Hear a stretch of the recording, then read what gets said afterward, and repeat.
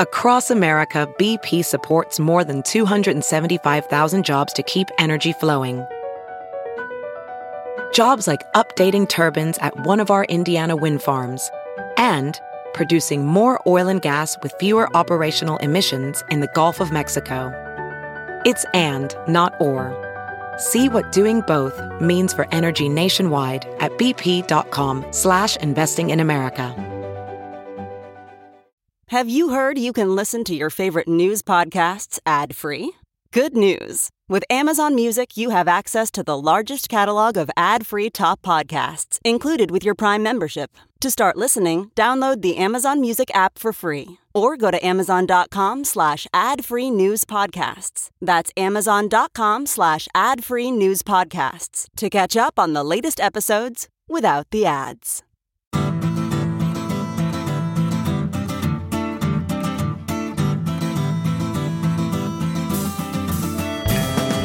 Welcome to the Sinica Podcast, a weekly discussion of current affairs in China, produced in partnership with the China Project.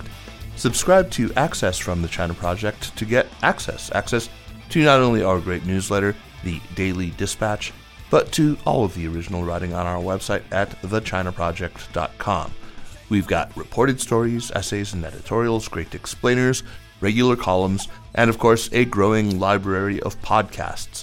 We cover everything from China's fraught foreign relations to its ingenious entrepreneurs, from the ongoing repression of Uyghurs and other Muslim peoples in China's Xinjiang region to Beijing's ambitious plans to shift the Chinese economy onto a post-carbon footing. It's a feast of business, political, and cultural news about a nation that is reshaping the world. We cover China with neither fear nor favor. I'm Kaiser Kuo, coming to you from Chapel Hill, North Carolina.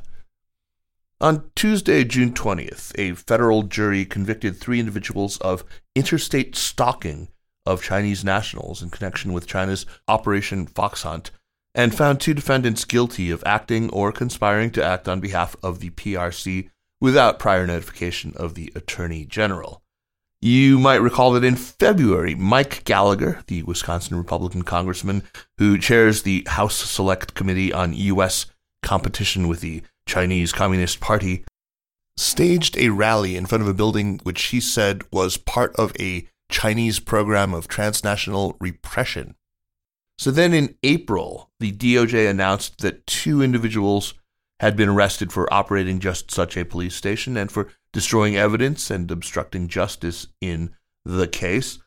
Any casual news consumer, I think, could be forgiven for seeing all of this as part of the same basic story. A Chinese party state whose security services have gone extraterritorial.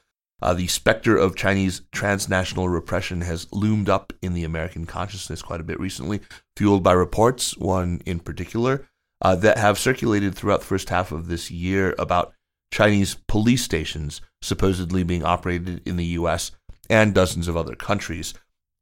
This idea that these police stations are part of China's long-arm repressive apparatus has even made it into Germany's recently announced China strategy, which includes, according to Reuters, that, quote, Germany is taking countermeasures on a national and European level against transnational repression, especially on the issue of Chinese overseas police stations. But are these all part of the same thing, these alleged police stations on the one hand, and the harassment and even the kidnapping of Chinese nationals overseas, whether political or religious dissidents or fugitive criminals or what have you, on the other? So what are, in fact, these Chinese police stations? Joining me to help sort this out and to give a clearer picture of the real scope of transnational repression and the role, if any, of the overseas police stations is Jeremy Daum. Jeremy was on the show not too long ago with the amazing Kendra Schaefer to talk about the draft regulations on generative AI. And now that those rules are no longer just drafts, we have them. Maybe if we have time, I will ask him a bit about that again.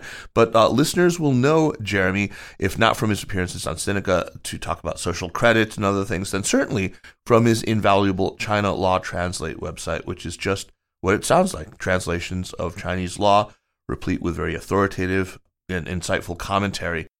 Jeremy is a senior research scholar in law and senior fellow at the Paul Tsai China Law Center, and he's an indefatigable debunker of nonsense about China With some trepidation, he's taken on this whole conflation of police stations and transnational repression issue, but not, as you shall say, because he downplays the very real issues around intimidation and harassment of overseas Chinese, but just because there is a lot that's simply wrong in it. Jeremy Daum, welcome back to Cynic. Great to see you.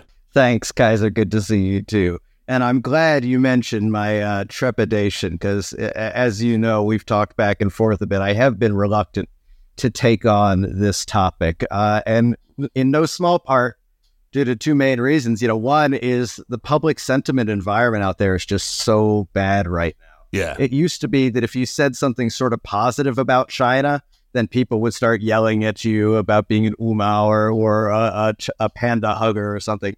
Now it's if you deny something bad that was said about China, anything short of a full adversarial stance towards China seems to bring out the worst in people. And, my motto, I always love your motto of reporting on China without fear or favor. My version of it is when a reporter once asked me, are you pro or anti-China? And I just had to answer, no. Yeah. Right. I don't think we have to be, but we are seeing that polarization where you're asked to take a camp, and it's been that way for a while. But the other reason why I've been a little nervous about talking about this topic is, my expertise is Chinese domestic law. Right.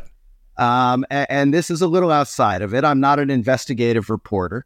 I haven't traveled to any of these sites that were listed. But I have worked with police in China. I have talked to reporters who visited some of these centers. And I began to see this big disconnect between what was being reported about these overseas Chinese secret police stations and what even the documents being cited to support those statements were saying. And I am capable of reading those documents and understanding them. That's what I do spend my time doing. So I did write on this, and I think it's become enough of an issue that it is worth talking about. Yeah, you've made some public forays into the conversation already, so you've made your bed. Now I'm going to make you lie. Fair enough. Like, for example, when those charges were brought against the two individuals in April over their failure to register as foreign agents under FARA, and for obstruction of justice charges because they did delete and destroy documents, you noted publicly, this was on Twitter, a pretty stark contrast between, on the one hand, the public-facing press release that the DOJ put out, or the FBI put out, and the actual charges. Can you lay out what that disparity is and explain why you were concerned by that disparity between the charging document and the actual statements? Yeah, you're right. I took note of the disparity, and I think I do so because it's a good example of the sort of disconnect in what we're seeing, where there's a real distinction between a legal case that's proceeding, which is totally appropriate and should be proceeding, and a more mainstream media public opinion battle that's happening alongside it. And it really felt like you could see it in the DOJ's press release versus in the actual criminal complaint. Right. So, in the press release that they had accompanying it, you see lines, they're quoting people, officials in the U.S. government. They're saying things like the secret physical presence that was established in New York City, secret illegal police station on U.S. soil. They're really emphasizing that there's a bigger threat somehow in this office having been a secret police station, as they like to say.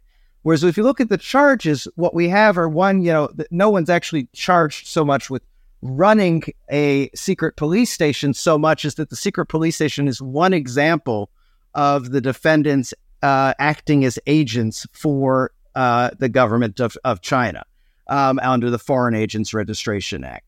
And you see that a lot of the other activity that they did on behalf of the Chinese government, in fact, the more controversial activity of organizing counter-protests to Falun Gong protests in the U.S. Happened before the station. And, it may be that the people who are involved with this station are also the people who are involved, and we can talk about whether it matters then that there's a misrepresentation. But the stations themselves are so far from what's being discussed in mainstream media of a functioning law enforcement station, actual policing by China in foreign jurisdictions. So what were they doing, in fact? What is the function of these so-called police stations? Well, again, I haven't been to them. So what I can say is, one, what the Chinese media talks about them, and two, what appears in things like indictments and investigations by foreign governments of them. And that should gives us a pretty clear idea of what they're actually doing. Okay. First, let me just say, they're described often as secret, illegal police stations. They're not secret. They were advertised. The single report that brought everyone's attention to this from Safeguard Defenders relied on sources that were all essentially press releases by local governments in China's public security authorities, letting people know these existed. They were often labeled with signs out front, and as the criminal complaint from the New York case shows, people were given awards and had opening ceremonies. So they're not secret. Are they illegal? Well, there's not a crime of having a foreign police station because it's too weird a situation, maybe. But being a foreign agent, an unregistered foreign agent, absolutely is something that they can be charged with. Whether that's the police station or the individuals is a separate question. Are they police stations? No, I don't think it's fair to say that by anyone's common understanding of what a police station is, that this is what they are. And the reason I say that is, one, in part, they seem largely to be doing what the Chinese government has said they were doing. Which is helping Chinese citizens abroad file certain paperwork, including for driver's license. Right. People might not know who are familiar with China, but the China public security offices do more than law enforcement or policing in the traditional sense.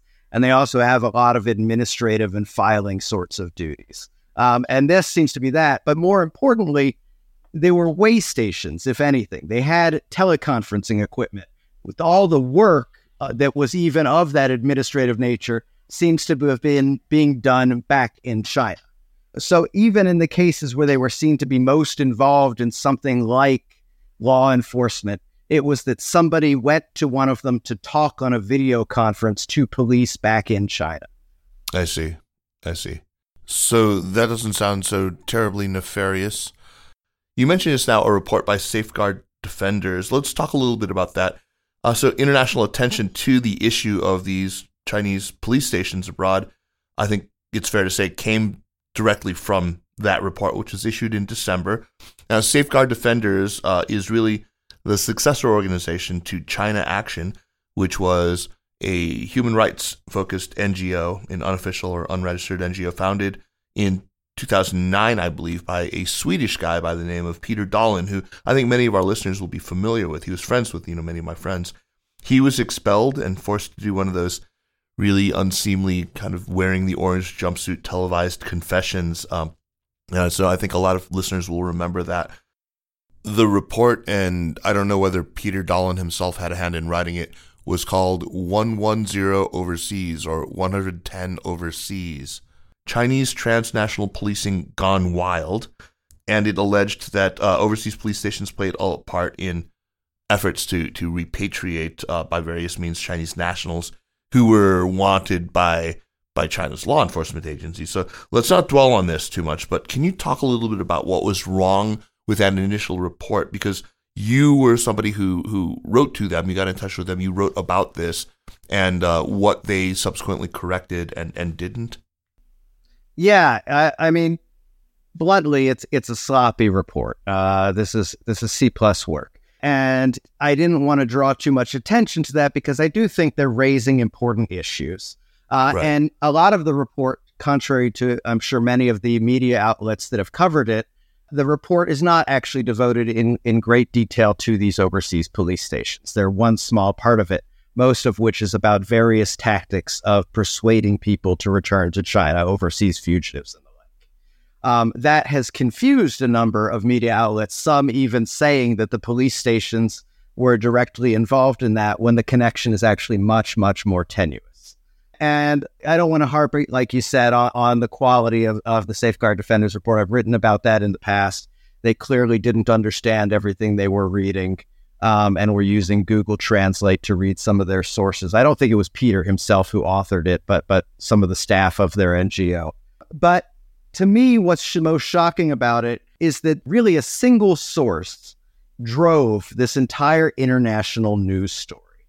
And you'll see that almost everyone reports back to them without having sort of verified what that is written in this report. And the media companies feel comfortable doing this because they're not reporting on the truth of it. They're just saying this is what Safeguard Defenders said. And that is true. Safeguard Defenders said this. But given the inflammatory nature of the story and how tense things are in international relations, one would ask for a little bit more. And then we get the problem that I sort of alluded to a second ago, which is, Safeguard Defenders, which is an organization with a mission to be critical of China, which is fine, of course. They take the worst plausible interpretation of these documents that they're reading. So they leave themselves fudge room, presented in a way that they could say, well, technically what I said is true because I put this maybe in here, and they try and spin it. Then the media reads the Safeguard Defenders report and does the same sort of tactic, but from the report of they try to present those findings in the worst way that they can. And it gets more and more exaggerated as it goes on. Yeah, not surprisingly. I've seen that happen before with other things. But, there is some there, right? I mean, there is something that they're talking about. In fact, in the Safeguard Defenders report, they write about how, the Chinese media itself had boasted of 230,000 people who had returned to China. But my understanding of that was that these people were mostly these kind of telefraudster types who've been, plaguing places like Sihanoukville and places like around Southeast Asia, or, in the Middle East, like in Dubai, where, they're sending me apparently all these texts that just say random things to try to bait me into a conversation. I'm sure you get these too. Of course. It's terribly annoying. Yeah. Like you say, there is some there, and that's, part of my reluctance to talk about this. I mean, one, international intimidation and harassment of dissidents and normal street criminals that are overseas is real. And I never want to downplay that story. That part is real. And, the numbers you cite, the 230,000, that number is somewhat inflated because it refers to all efforts at repatriation of what they call persuasion to return in the reports, which by and large is done by sort of blanket announcements rather than individualized contact. So they'll put out a thing that if you come in now and turn yourself in, you'll get a more lenient sentence. If you come in later and we have to catch you, then you're going to get a heavier sentence. And people who turn themselves in during that count into those numbers, as do many people who are being overseas fraudsters, like you were mentioning, who came back during COVID because they would have rather to be in China than wherever they were for the pandemic. So that number includes a lot, and it certainly isn't directly tied to these police stations. So, I mean, another one of the things that happens when the story gets into the media is, and you've pointed this out, there's this tendency to see things that are done actually at a relatively local, low level of law enforcement, to interpret those somehow as national policy. So, in your piece that you wrote in China Law Translate from December, if I recall correctly, you made the analogy to like some school district in Texas banning LGBTQ books, and then somebody reporting on it saying the U.S. bans LGBTQ books. I mean, I've seen this happen in China all the time. I mean, the example I always used was, a school district bans the teaching of evolution, and it's somehow reported as the U.S. bans teaching of evolution. But yeah, this happens a lot in China. Maybe you could spell out what, if anything, in these policies actually is national or is being carried on by central authorities. Yeah, it's one of the things that first struck me as odd about the story. I mean, like I said, there's no question that China has done some overseas harassment in the name of law enforcement, including having people physically travel to other countries to leave messages, meet with people, etc. But the idea that they would establish a physical presence, a physical office for the purpose of doing that, when it would clearly be so controversial to the American public and the American government, as well as many of the European countries and Africa and South America, all over the world, that they've done this, and that they would proceed by doing this incredibly controversial thing by having municipal, city government, public security offices do it. That just doesn't make sense. It's too big a move. Right. Local level governments in China, contrary to what some people might think, do have a lot of discretion in the way they implement the commands that come from on high. And they're sort of used as laboratories for experimenting with new policies and new procedures. And then their experiences get summarized and the good ones get carried forward into central government rules. But this is something that, my guess is that the central government is none too happy about. And in fact, one of the people that's named in the criminal complaint for the New York case, I don't know why, but they have been removed from their position. One of the people who was credited with creating the program in Fuzhou. Interesting. So I want to keep at this. I mean, so have you seen any evidence at all to link these actual physical presences with transnational repression in some way or another, with repatriation of criminals or anything like that? Is there any evidence to suggest? It's pretty minimal, but I wouldn't say nil. There are some cases where the people, once they've set up these stations, have then been asked to locate somebody who's in that country. So they've been a contact point, or even to set up a video conferencing call. One guy bragged that he'd been asked to try and persuade someone to return. But they're not law enforcement actions, really. But they might be harassment actions. So the question is, I've said that I think they play, at worst, a minimal role in this international harassment, intimidation, et cetera. And the reason I say that is I don't think closing all of the stations down would stop the harassment or intimidation. So we're barking up the wrong tree, essentially, is what you're saying. Yeah.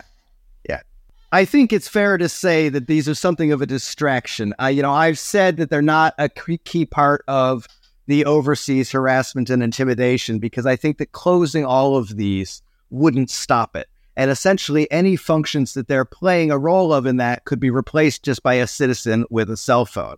Once security, public security or state security in China has a contact or an asset of any kind somewhere, then yes, it might start to use that for other purposes. So they might be a danger in that sense. But saying that these are physical presences set up for the purpose of intimidation and surveillance doesn't seem to be the case. Even in the criminal complaint, you see that it says what was present at the when the FBI raided the site seemed to be consistent with helping people apply for driver's license.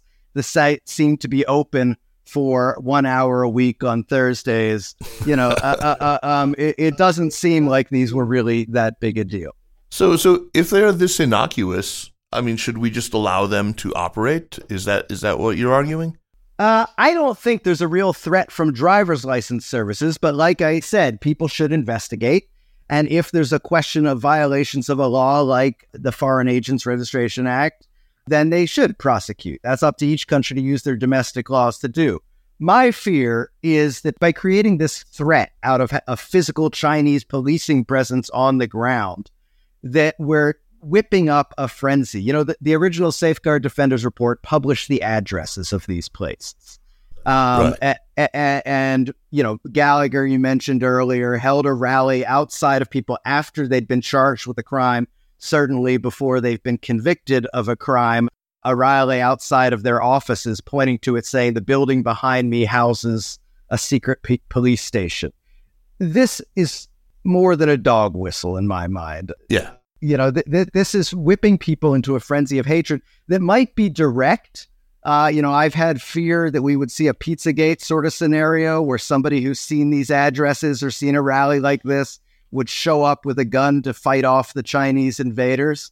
Just for those of you who don't know that reference, that's Comet Ping Pong, a guy from the great state of North Carolina where I reside, drove up to Virginia to Comet Ping Pong with, I suppose it was an AR-15, and wouldn't believe before he was shown the basement that didn't exist, where the satanic pedophiles were keeping the children. I think he fired a couple of shots in there, and yeah, so that's what you're worried about.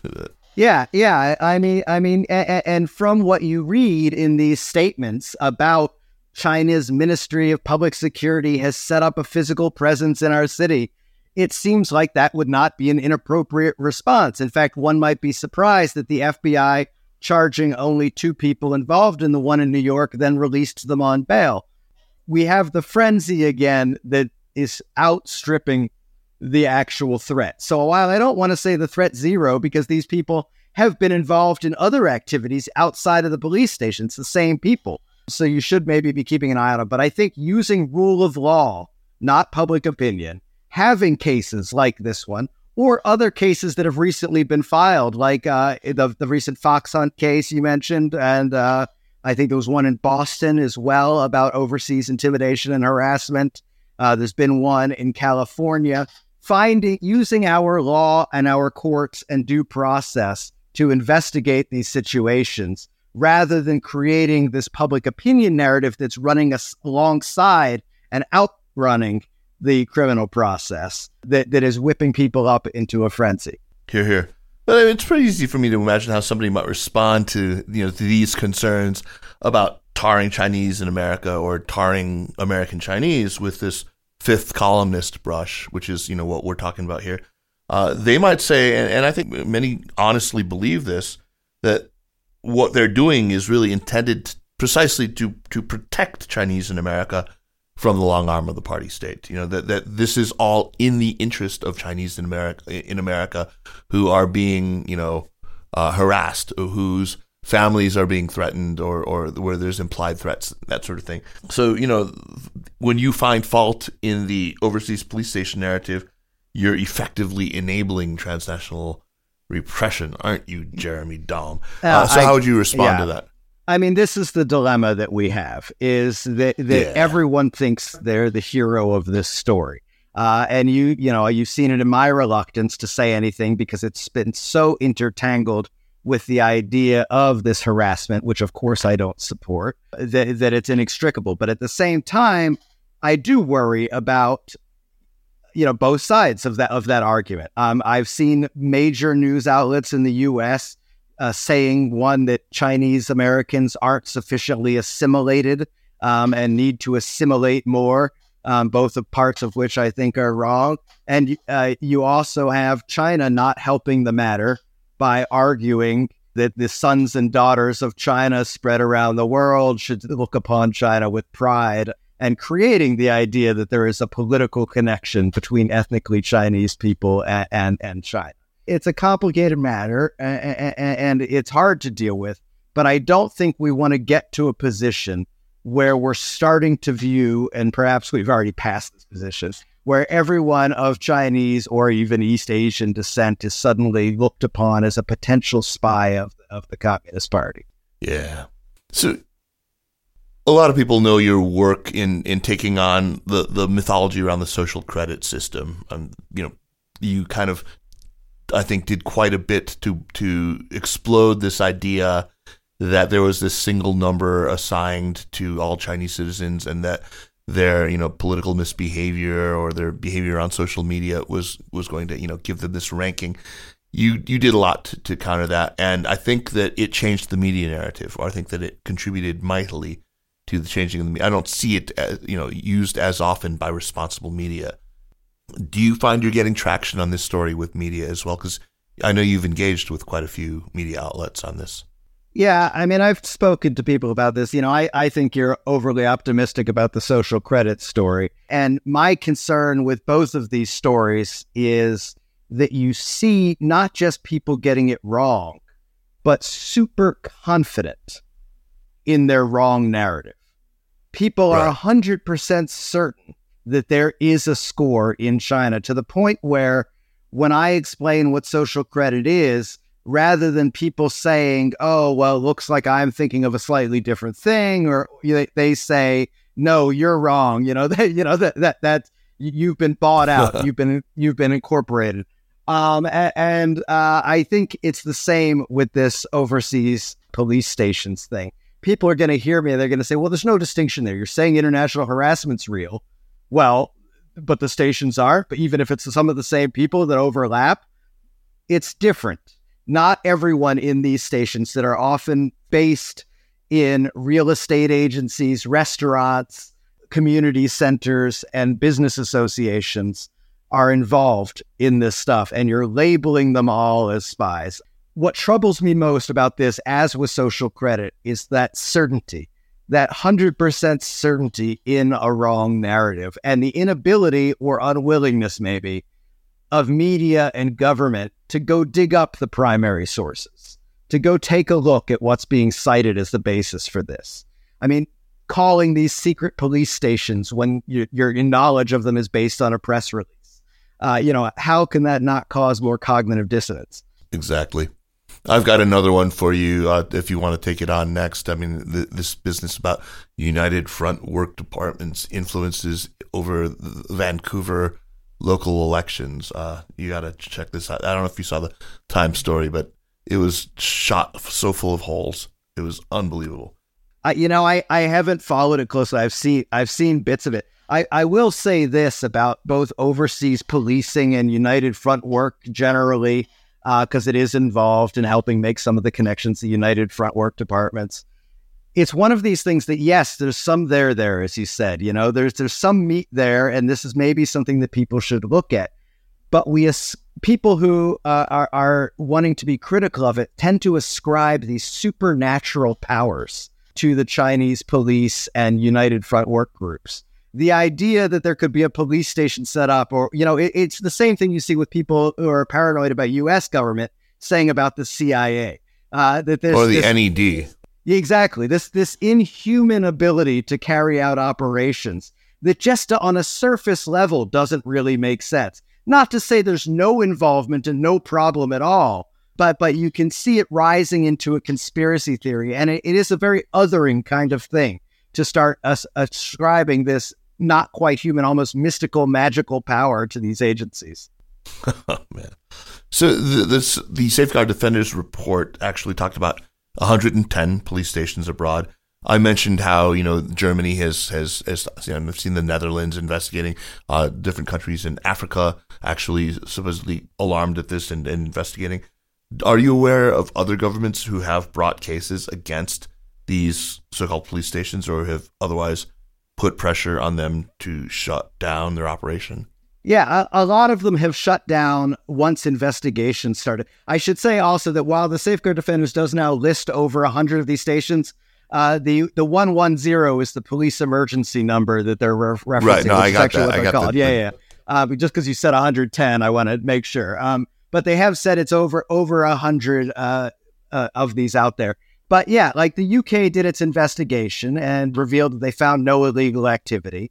They don't have a foreign agency law, which I hear they just passed and might be coming in their new National Security Act. And a lot of countries don't have that, so that offense wouldn't be there, which is what the U.S. has charged these defendants with. And to my knowledge, the U.S. is the only one that's actually had a criminal case initiated. So, Jeremy, I mean, I'm not trying to, provide cover for you or anything here, but I think it is important that we do talk about the actual problem when it comes to the way Chinese law enforcement, local or otherwise, has tried to compel the return of alleged criminals. So you touch on the issue of unjust coercive tactics being taken against the property or even families of overseas criminal suspects in some of your writings. So maybe let's break out some of those tactics in more detail and the extent to which they might actually violate not just U.S. law, but even China's own domestic laws, which is something that you are an expert on. Yeah, I mean, this is a topic worth looking at, and I'm glad that there is some attention even with this hyped up narrative of police stations. Intimidation, I break it into two types in my head. I mean, one is by law enforcement using intimidation, threatening family that's back in China, threatening assets that are back in China in order to get people to return, or even just letting it be known that you're still being watched while you're overseas is intimidation enough. That could well violate local jurisdictions, stalking laws, harassment laws, intimidation laws, and those should be pursued. And I break it into two parts. I was saying one is law enforcement. The other is, I think, sometimes it is just super patriots, Chinese citizens who are overseas who think they're defending their homeland, without being directly employed or acting as agents for the foreign government. And I think the one, we've seen that with some student groups where I think there was one in Berkeley, somewhere in California, that a student was harassing another student who had attended a Taiwan independence rally. And they were charged, and they should be charged. Right. Yeah. No, for sure. But I think that's exactly right. What we see is that this gets focused attention on because it has this connection to China, whereas a strictly domestic case might not. But there is a difference between state action, of course, and non-state action. Yeah. But my thought is that if domestic law decides to really take an action in stopping cyber violence, online bullying and threats and things like this, really takes a stance against stalking and intimidation, that would be great. Not trying to phrase it as Chinese diaspora becoming agents. All right, Jeremy, I wanted to, since we do have a little bit of time, I wanted to get some comments on the main differences between, now this is very much switching gears here, but on the main differences between the draft regulations on generative AI. Generative AI, just to remind everyone, is, kind of large language models like ChatGPT. It's things like Midjourney or DALL-E, these, AI-powered image generators. It's music generation, anything like that. So between the draft regulations that you and Kendra talked about just a few weeks ago on the show and the surprisingly quickly rolled out final regulations, so what has changed and what stood out or surprised you?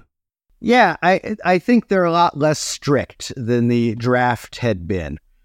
You anticipated that, though. Yeah, I think credit mainly goes to Matt Sheehan for seeing that it was going to go in that direction, but they weren't workable. So we knew that they were going to have to give. Unfortunately, sometimes unworkable law does get put into effect, but I'm glad that they backed down on some of the points. What's interesting to me is that they did so sort of explicitly in the name of allowing the development of this new industry. Right. So some things that they backed down on were requiring that service providers be able to guarantee the truth of generated content or of training data. Right. Not only is that unworkable, but it doesn't make sense. I pointed out, you put up an abstract piece of art and try and tell me, is that true or not? It's true, and it's a representation of the art, but what does it mean for a painting to be true? Right. So they've gone down on that. They've added a few positive things like discrimination, which was already a concern, preventing discrimination in the use of AI. They've added health-based discrimination, assumedly a nod to persons with disabilities.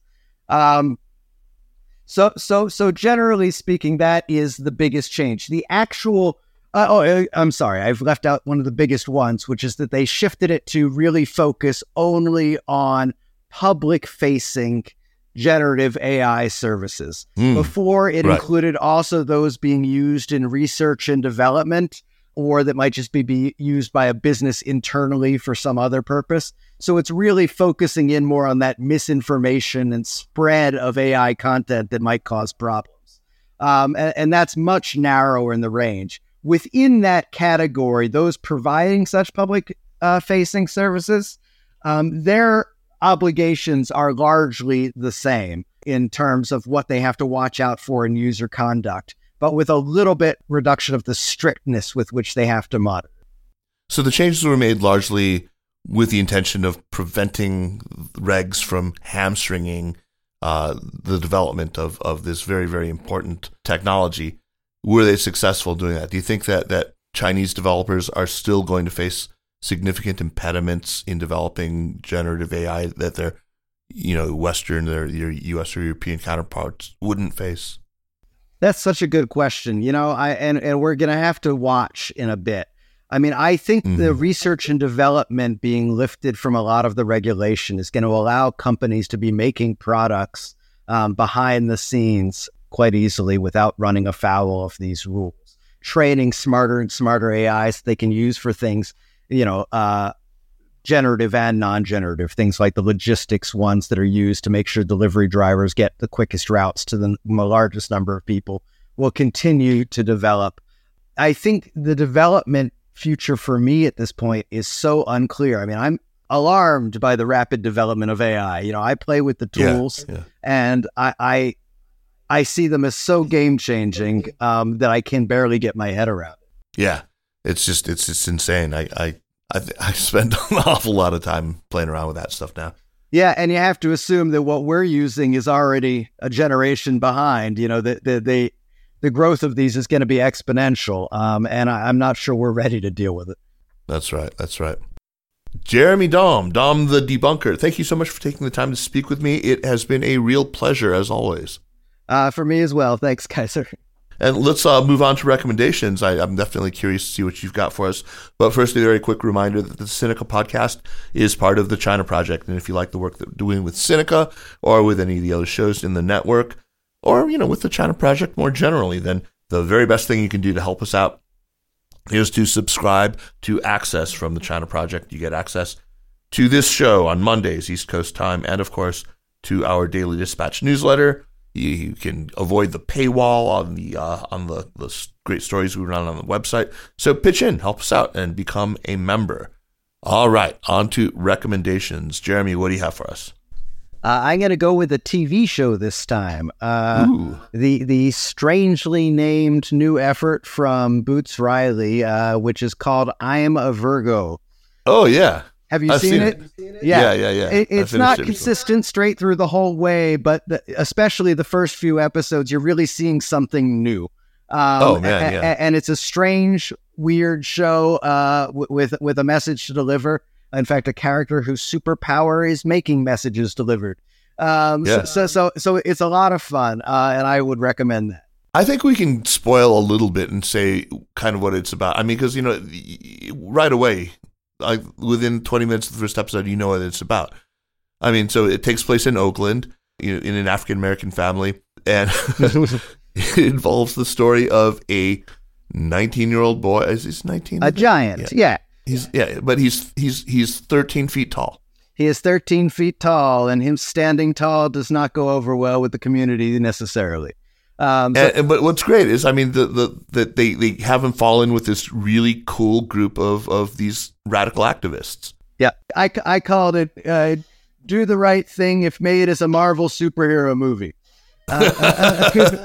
That's right. So yeah, it's Spike Jonze meets the Marvel universe. Yeah, it's Spike Lee. Spike Lee meets the Marvel universe. Yeah, not Spike Jonze. I mean, Boots Riley is no stranger to delving into issues of race in this country. His movie, what's it called? Sorry to Disturb You, is really good too. Sorry to bother you, maybe. But really good stuff. And I strongly recommend it. It's a lot of fun, if nothing else. Yeah, I mean, I don't think they quite stuck the ending, but it's good. It's good. Yeah. All right.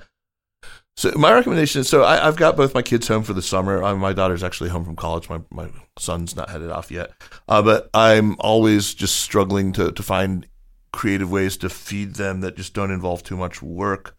So there's a new go-to for me that just takes very, very little prep, and it tastes great. So I buy like a big old salmon fillet, or like, tuna steaks, something like that. It's ideally, obviously, sashimi grade stuff, but people don't always go that route. But anyway, I set aside the nice thick parts for sashimi if it's salmon, and then take the rest and just slice it up in little cubes, centimeter cubes, and then I make a sauce with a couple of tablespoons of mayonnaise and about a tablespoon of sriracha, maybe a little more, a little mirin, a little ponzu. Mirin is good enough. You don't need the ponzu. Some sugar, like a couple of teaspoons of sugar, and sesame oil is really important. And then like the juice of a lemon, like one full lemon. This is for like a almost full salmon steak. And then mix it all up really good. And it's spicy tuna or spicy salmon. And so what we do is, rather than just serve it in bowls or do rolls or anything like that, is we decided to do DIY. And the cheapest way to do that is I just get those, seaweed snacks that you can get from Costco, these like Korean or Japanese seaweed snacks that are, kind of nice, toasted, dry, sealed, packed, Japanese seaweed.